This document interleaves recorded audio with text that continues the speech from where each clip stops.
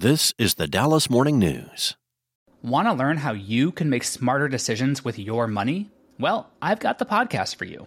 I'm Sean Piles, and I host NerdWallet's Smart Money Podcast. Our show features our team of nerds, personal finance experts in credit cards, banking, investing, and more. And they'll help you make the most of your money while cutting through the clutter and misinformation in today's world of personal finance. You'll get clarity on strategies to help you build your wealth, invest wisely, shop for financial products, and plan for major life events. Listen to NerdWallet's Smart Money Podcast wherever you get your podcasts. This is the Dallas Morning News. It's Tuesday, June 6th. Today's forecast calls for a mix of sun and clouds with a high of 90, with a possible afternoon thunderstorm and a low near 68. Here are today's headlines. Attorneys say Dallas County's criminal justice system has been at a near standstill for about 2 weeks because of problems related to a new case management system. Prosecutors, public defenders, and the county probation office have limited access to the county's criminal case files. A transition from an old case management system to a new one has impeded prosecutors' ability to process grand jury referrals and indictments. It's unclear how many cases are affected, but lawyers say they can't check on when and where trials will be because they can't access the information in the electronic files. County officials said Friday that the problems could take at least a month to fully resolve. County Clerk John Warren said the headaches are a normal part of the process of transferring information into a new system. One public defender said the problem is leading to more time in jail for inmates waiting for justice, which is more costly for the county, along with citizens' lives being disrupted. The county isn't the only local government grappling with the fallout of technological complications. The city of Dallas was hit by a ransomware attack on May 3rd, but city officials have yet to share full details of how the attack happened. In other news, a pair of militia members who vowed to go hunting for migrants crossing the Texas-Mexico border were indicted last week on dozens of charges, including attempting to murder a group of FBI agents who arrived to arrest them before they could carry out their plot, according to federal prosecutors. Jonathan S. Odell, age 33, and Brian C. Perry, age 37, face an assortment of weapons and other charges, including conspiracy to murder a federal officer and attempted murder of a federal officer. They were indicted by a federal grand jury on Wednesday.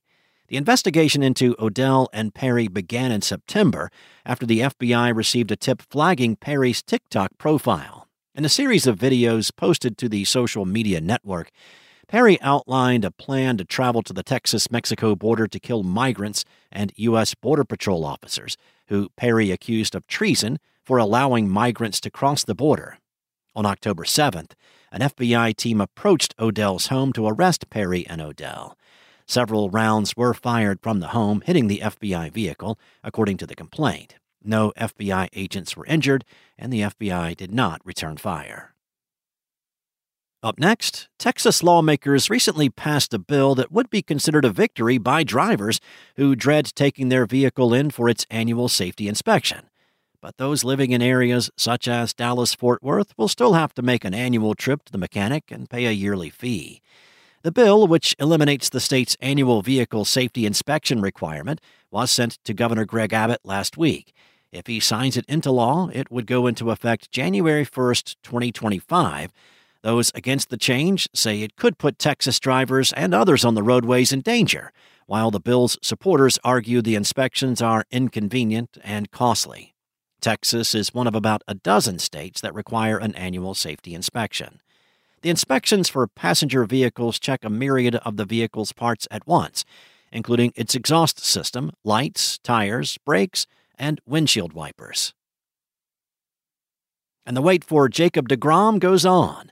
The Rangers moved their ace to the 60-day injured list on Monday to make room for returning Spencer Howard on the 40-man roster. deGrom had already been on the 15-day IL since April 29th with right elbow inflammation. The move means the first day he will be eligible to return is June 28th. General Manager Chris Young couldn't say that the two-time Cy Young winner had a setback in his recovery from the injury, but he could not eliminate that. The Rangers will do a second MRI on his elbow on Tuesday to get a better idea. Thanks for listening. For more on today's stories and for the latest breaking news, visit dallasnews.com. Enjoy your day.